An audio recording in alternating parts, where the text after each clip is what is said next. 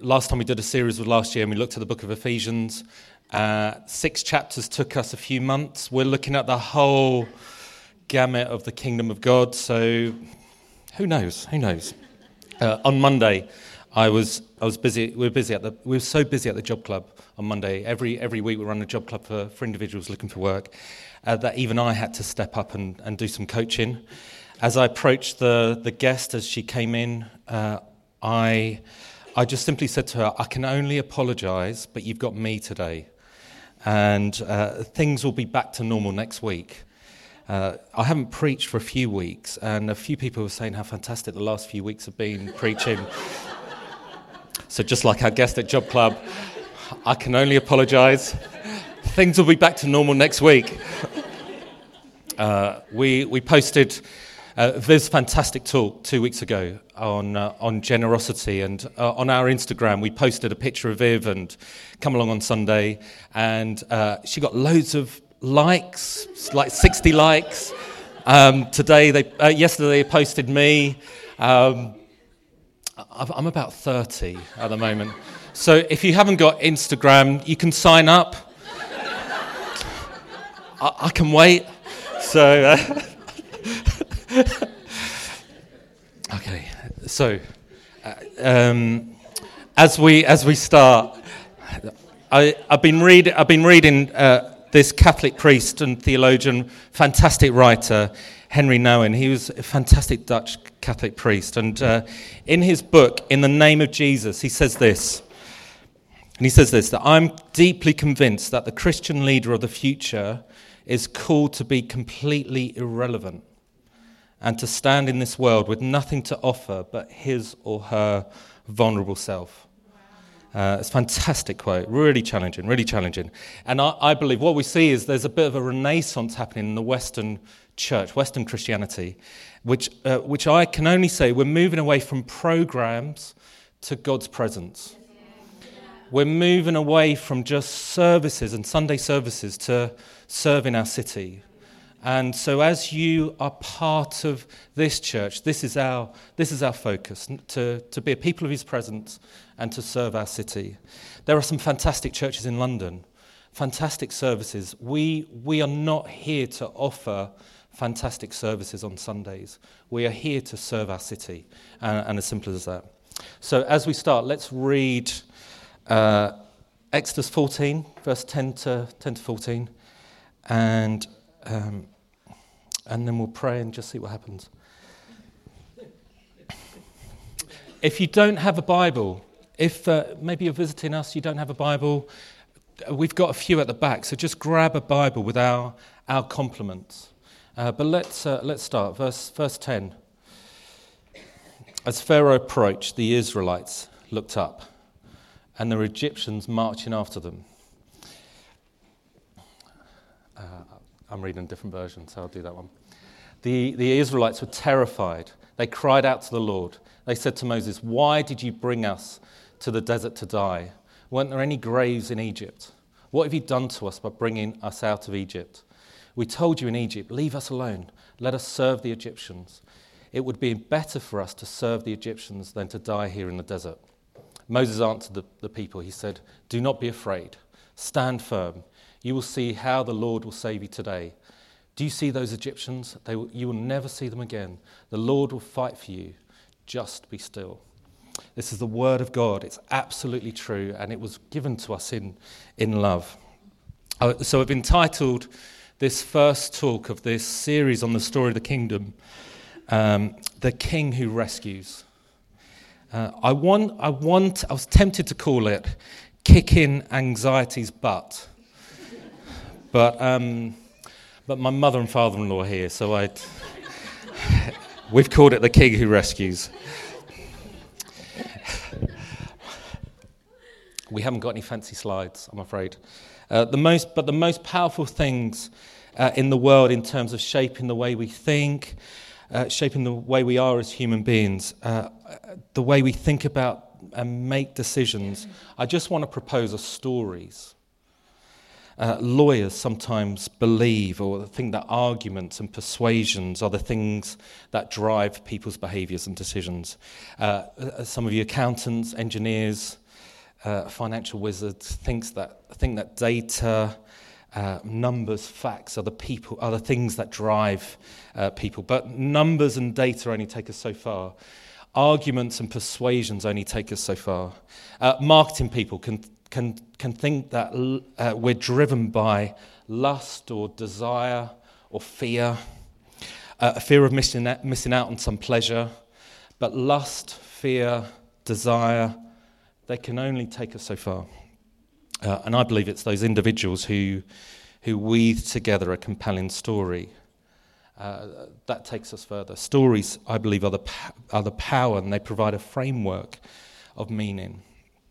On the 28th of August, 1963, a Baptist pastor stood on the steps of the Lincoln Memorial in Washington, D.C., ready to deliver a speech. A crowd of more than 200,000 people, it's not him there, stretched out in front of him. I can imagine as he stood and looked at 200,000 people, he was filled with both excitement and fear. But midway through his sermon, he just pushed aside his papers and just spoke from the depths of his heart. There in the open air and on the steps of the memorial, Dr. Martin Luther King gave what many regard as the greatest sermon ever preached in the 21st century. And he said, I have a dream. I have a dream. And so it's the storytellers that shape the world. There's so many elements to a good story, aren't they? A good person faces a huge challenge. They need a rescuer, someone more powerful than them to help. And so then we see these stories of the rescuer coming and intervening, and they live happily ever after. Stories have this power to change the world, don't they? Some are famous, like Romeo and Juliet. Others, romantic stories like that. You have political stories like the suffragette movement 100 years ago, the fight for women's right to vote. And then I want to propose is the most important story ever told, and it's the story of the kingdom of God. And so as we look over these next few months, Jesus told a story, and as you enter into this story, and I want to propose a story that in which, if you believe it, as you enter this story, it has the possibility to radically change your life forever. It's a story that he told over 100 times. 106, if you'd like, for those statisticians. And it's the story of the kingdom of God. Storytellers, writers, film producers, they talk about the meta-narrative. They talk about the narrative arc in the story. So meta-narrative, what's the big story? What's the big story in the story? The meta-narratives are what's the unfolding story that we can tell. And the kingdom of God is this big story that we enter. It's the meta-narrative. It's the big story of the Bible. And the meta-narrative of the Bible is this golden thread that as you turn each page, you hear and you see, if you choose to see it, of the kingdom of God. From the beginning of Genesis, in the beginning of Genesis, to the Amen in Revelation. It's this golden thread that if you see it, you'll enter into this story. Let's pray. That was for free. Let's pray. So Jesus, come in our midst. We thank you for the individuals that you brought here today. Thank you for the stories that we hear of you changing, taking an individual and radically change them as they enter a story. And we pray today, we pray a blessing on my words. And there'll be individuals here that receive what your Spirit is saying to them. Amen.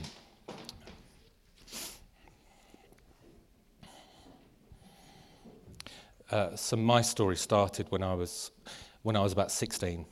God had already had a story, but my story with God started when I was 16, and I walked to the front of a concert room in the Sutton Festival Halls after hearing a message, after hearing a story about Jesus. He's the Son of God that came as a man. I heard this story that he lived an example. He lived a life that a human who was so connected to God could live. I heard this story about how he suffered a gruesome death in order to be a sacrifice so that I could have forgiveness of my sins, but also I could have freedom from my shame. And this story was this story of a rescuer. He was a healer. He was a radical man. He almost was anti-religion. He was quite provocative to the religious leaders of the day. And so as I heard this story, I heard how he died, but then he conquered death. He conquered death to give all humanity an opportunity to step into life, an eternal life. I heard about this, eternal life. And as he ascended to heaven, he took the keys of the kingdom. He took the keys and he became a king of heaven and earth. And so this powerful message, which, to be honest, I've been seeking to understand ever since, is that when Jesus, he became a king, there was an opportunity that I could make Jesus king of my own life. I could get access to the king's spirit. I could get access to his authority and in turn release others into life, invite others into this story. And many of us here, we've made that decision and we're reaping the benefits of that story, and we're entering and we're helping others to enter into that story.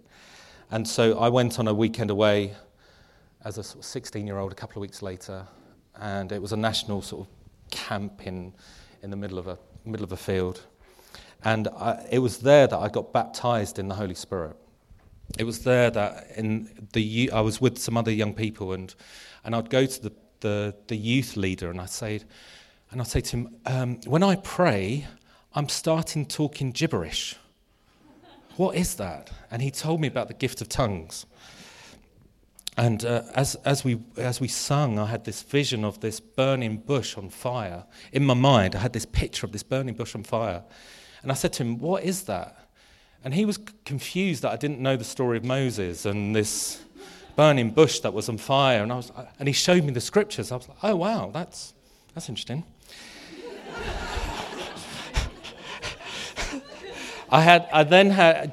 The next night, I had this vision of London. I saw this picture of London and tens of thousands of people walking to this man who was burning with light. And I said to him, what is that? And he started talking to me about evangelism and what revival was all about, and just God's plan and his heart for London. The next night, so we had a youth tent and then there was an adult tent, and I kind of snuck into the adult tent on the last night to see what the fun was all about. And they were talking about healing. And I ended up in this scrum around this lady in a wheelchair, and we were praying for her, and she got up and walked. So my journey in that month was quite, I thought it was quite weird. I gave up all my drugs. 2 months before I'd got arrested, and so God had sort of snuck his plan into my life and taken me on a different track. That might be the first time my father and mother-in-law have heard that. I don't know.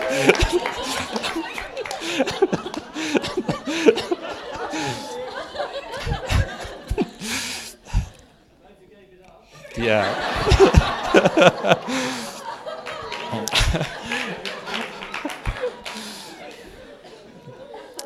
I returned to school after the summer holidays and did A-levels, and all of my friends and all the teachers were shocked that I wanted to do religious studies as an A-level. And over those 2 years, we studied the Gospel of John, we studied David, we studied Elijah, and my RS teacher, he went to a vineyard church in Teddington. And so I just went along. I just went along and learnt about Jesus, learnt about the Bible, learnt about this kingdom of God stuff, learnt what it meant to outwork what Jesus says in our own life. And so with those early experiences, it's probably not a genius to figure out what kind of path God has taken me on the last 25 years or more. I don't know about you.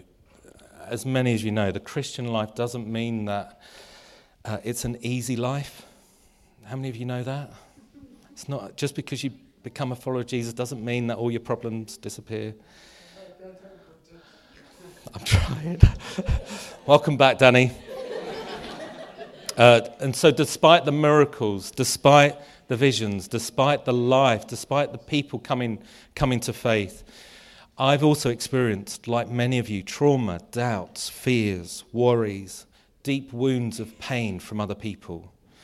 That's part of my story the last 25 years, just like your story. And about 10 years ago, I was about to give up on my life. And so I'm grateful to Jesus that he didn't. Many of us, there might be some people here, you're about to give up on certain things. It's just hard, it's tough. Exodus 14, 10 years ago, became a verse that I could only imagine what that was about. The Lord will fight for you. You need only to be still. And so I had people pray. I feel people praying for me for that. The Lord will fight for you. You need only to be still. And God did a miracle in our marriage, a miracle on our predicted future as a family. And he rescued me and he rescued us. And so Valentine's Day 2008 was the start of God's rescue plan for us. And so we're here because God is the God that has rescued me. He's the God that fights for me and he fights for you. And many of you need to hear that. He's the God that wants to rescue you, wants to fight for you. And we never thought that we would ever church plant. You can imagine 10 years ago, we never thought in a million years we'd ever be allowed to church plant. Some have still got their doubts. But can I tell you about another vision, another picture we had in 2012? Again, at another weekend away, another camp, national camp, God gave me another vision of London. And there were these multiple locations of fire across this part of London. These burning bushes of revival, God was saying that there were these small communities of life that he wanted to start. And then God was saying literally that he wanted Viv and I to start a bigger fire. And the word to bring life to Balham and beyond came from that vision, 2012, that God wanted to bring life to Balham and beyond. And so we've entered a story that God has given us clues like a treasure map on the way, and we're just simply following his lead. So starting an evening service is part of God's leading to have multiple expressions, hubs, fires, communities in multiple locations. That was when I was meant to pray. Amen.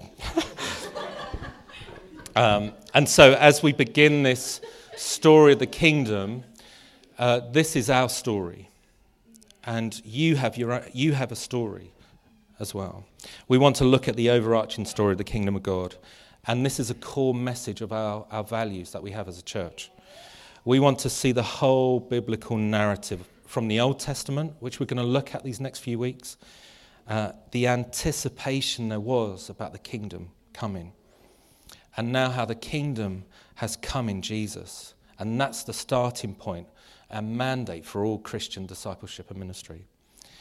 As we look, we'll see that Jesus announced and demonstrated the kingdom with authority. And then he gives his disciples and you and I that same authority and that same power that he did. So, as I said, Jesus spoke on the topic of the theme of the kingdom of God more than any other.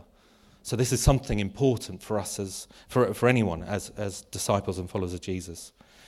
And what we want to do is end up at some point, hopefully this year, as a church begin to grapple our role in the kingdom. And for you as an individual, your role in the kingdom of God. So we're going to just unwrap the big picture, the meta-narrative. We're going to unwrap the narrative arc of the kingdom of God. Let me move on. What we want to do is when we pray as Christians, let your kingdom come in the Lord's Prayer. Your kingdom come, your will be done on earth as it is in heaven. What does that mean? Very, very, very simply, the kingdom of God is like what things would be, is what things would be like if Jesus ran everything, if his will was done everywhere. The kingdom of God is what things would be like if Jesus was in charge. When we pray, your kingdom come, what we're basically saying is we are saying that we want this situation to be like what it would be like if Jesus was Lord, if Jesus was in charge. And I want to challenge you, if you embrace the story that Jesus told, if you immerse yourself in the story and start to live out the implications of this story, your whole life could change. So today I just want to touch on how will we be rescued for some of us here. Remember, every great story has this rescuer. The damsel in distress needs to be rescued. Prince Charming comes and saves Snow White.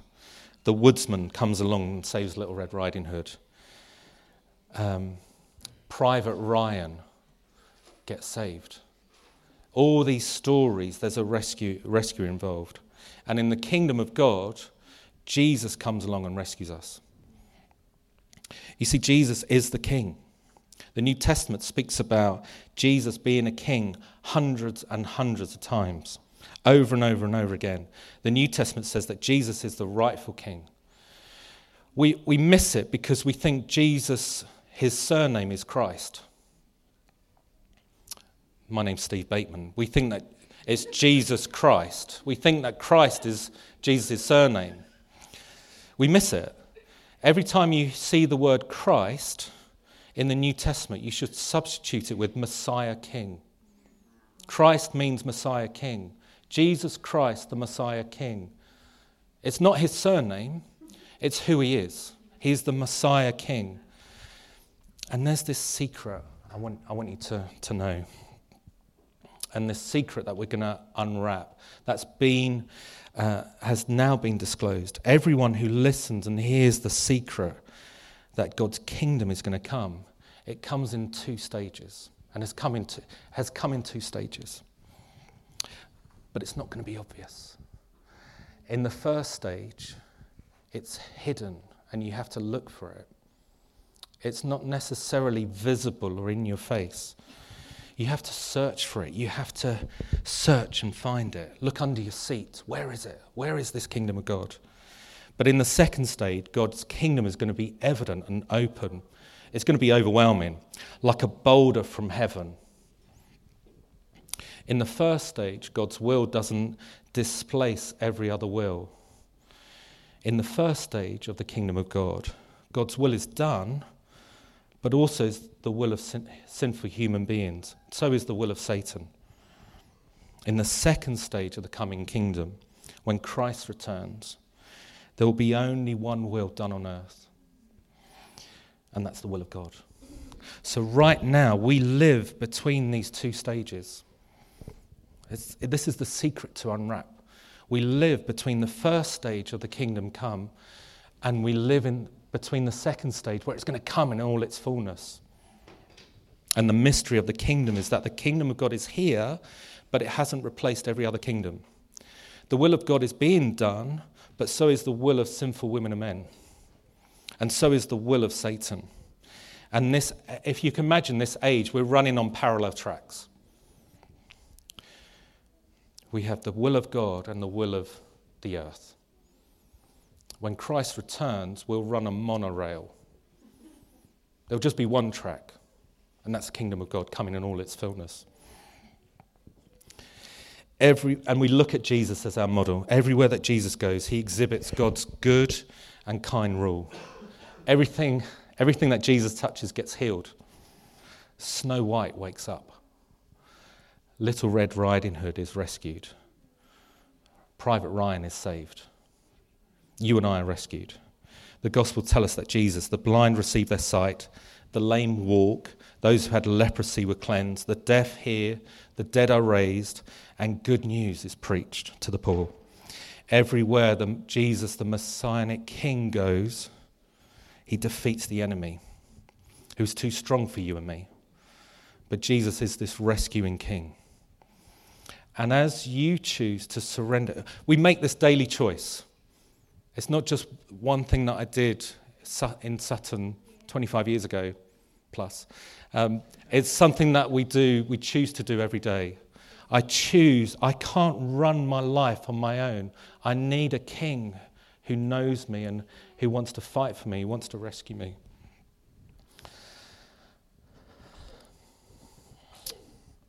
And so the story of the kingdom of God is God's perfect image bearer in Jesus is now spread. I can't wait till we get to this bit. It's spread through little image bearers, which is you and me.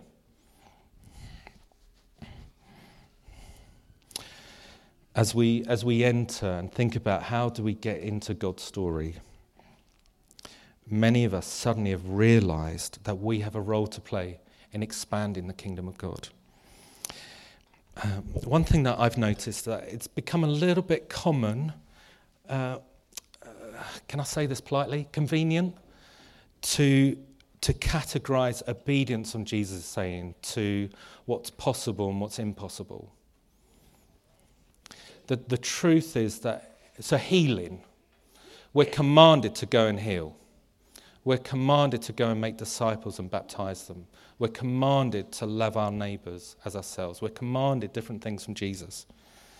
The truth is that every commandment of Jesus is impossible without God's indwelling spirit. I cannot break free from anxiety, anger, fears, my temptations, unless the Holy Spirit empowers such a sustained lifestyle. It's impossible for me to do it. We've tried, haven't we? We've tried to break free of some of the things that hold us on our own. It's impossible. And so in our society, two things that we've forgotten, I think, generally speaking. We've forgotten or not believed what the truth says in the Bible. We've chosen not to believe that, that's for then. We've chosen not to believe that Jesus' teachings are real, or they're not allowed now. And we've forgotten not to allow his indwelling spirit to restore us, to revive us, to fill us again. It's these two things, the truth and the spirit running side by side. We may have moments of breakthrough. Most of us have had moments of breakthrough, moments of failures, moments of wrestling, but I'm never free to say it's okay to lust. I'm never free to say it's okay to worry. I'm never free to say it's okay to have anxiety or fear. Worry and anxiety, they give us this false sense of responsibility. They give us, I've got to be responsible. I've got to do this. I've got to worry about this. Jesus says this about worry. Who by worrying can add a single hour to their life? Time and time again in the scriptures, it says, do not fear. Do not be worried. God knows our human condition. And so one of the best ways to prepare for God's sifting in our life is to say no to fear. They don't belong in the kingdom of God. Fear, worry, anxiety, they don't belong in the kingdom of God. And we say no to fear and yes to love. So if God's going to fight for us, how do we be still? If God is the God that fights and rescues us, how do we be still? And he says this, his love, he says, I'm with you to the very end. His love covers us, it empowers us, and it says, I'm with you, I'm with you, I'm with you. I love the Salvation Army. I've got a kind of an alter ego that I'm part of a Salvation Army church. I love what they represent and what they do in the community. My other alter ego is Justin Timberlake. Just in case you wanted to know.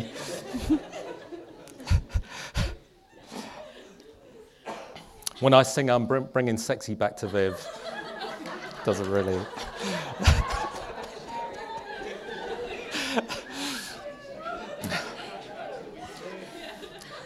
Again, I had that in my notes before I knew my mother and father-in-law were here. We've only had sex twice. We've only got 2 kids, I promise. I promise, Nelson.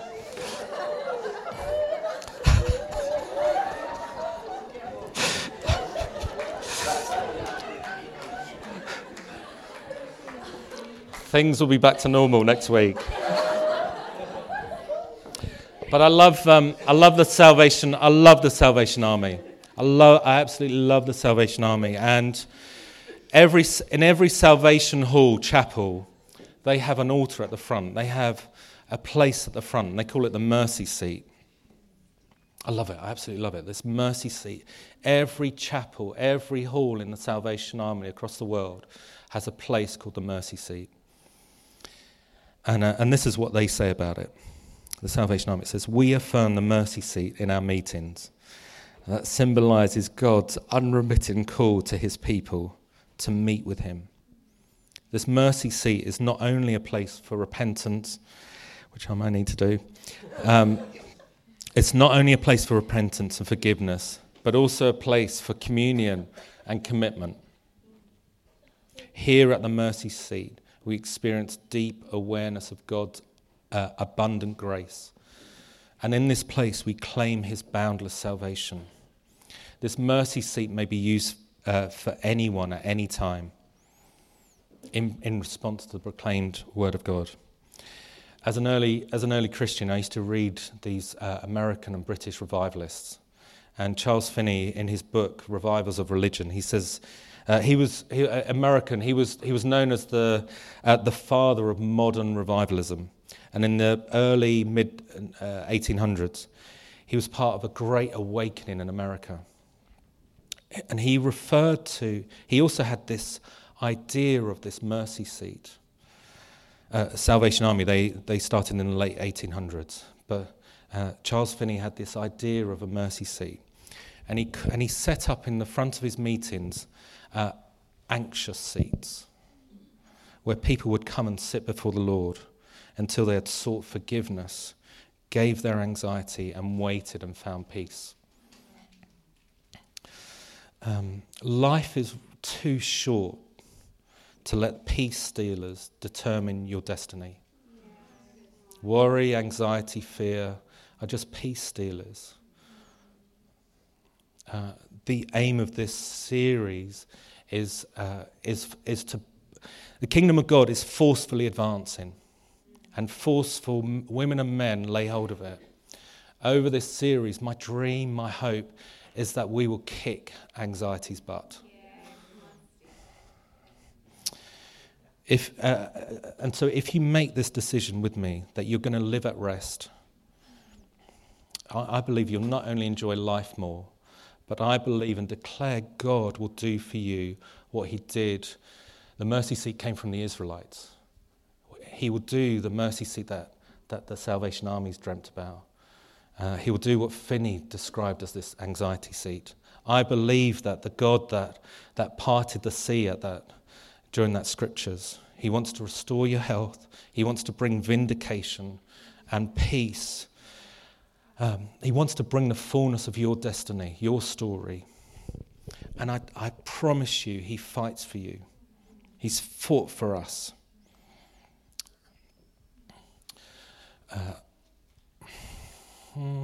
Okay, nearly finished.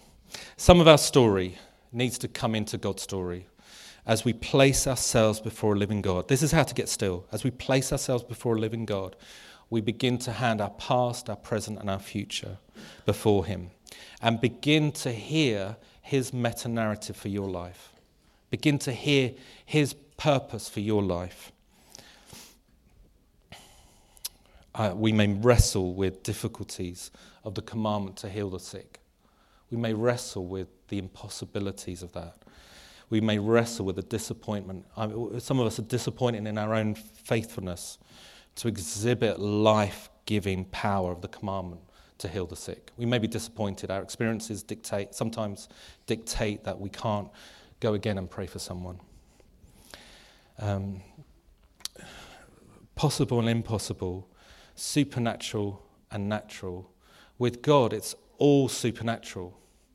And with us, it's all impossible. healing someone is impossible. Just like forgiving someone on our own naturally is impossible. Refusing to journey in that hostility that we hold in our own hearts is impossible without God. But what we must never do is hide behind this veil of impossibility. We must never hide behind an excuse, so that's not for me. That's for those crazy people. Dallas Willard, he says this, and then we're going to land. We're seeking to become students of Jesus who routinely and easily live the Jesus life, but by doing what he did in every environment. It's time we ceased reshaping Scripture to possible and impossible without him and realize it's all impossible with him. And it's the impossible that we're called to do. It's absolutely what we're called to do. Why don't we stand and then we're going to pray.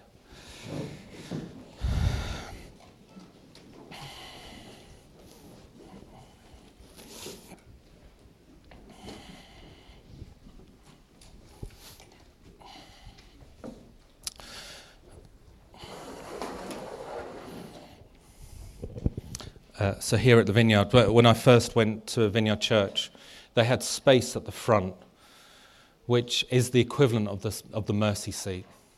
It's the place where you can come and bring your things to God, bring your things to Jesus. And so in a little while, we want to invite you to, for those of us who are worried, anxious, fear, this is the place to come. What I loved about some of these revivalists is that they didn't force anything. They just waited for the Spirit of God and allowed God to move in their midst.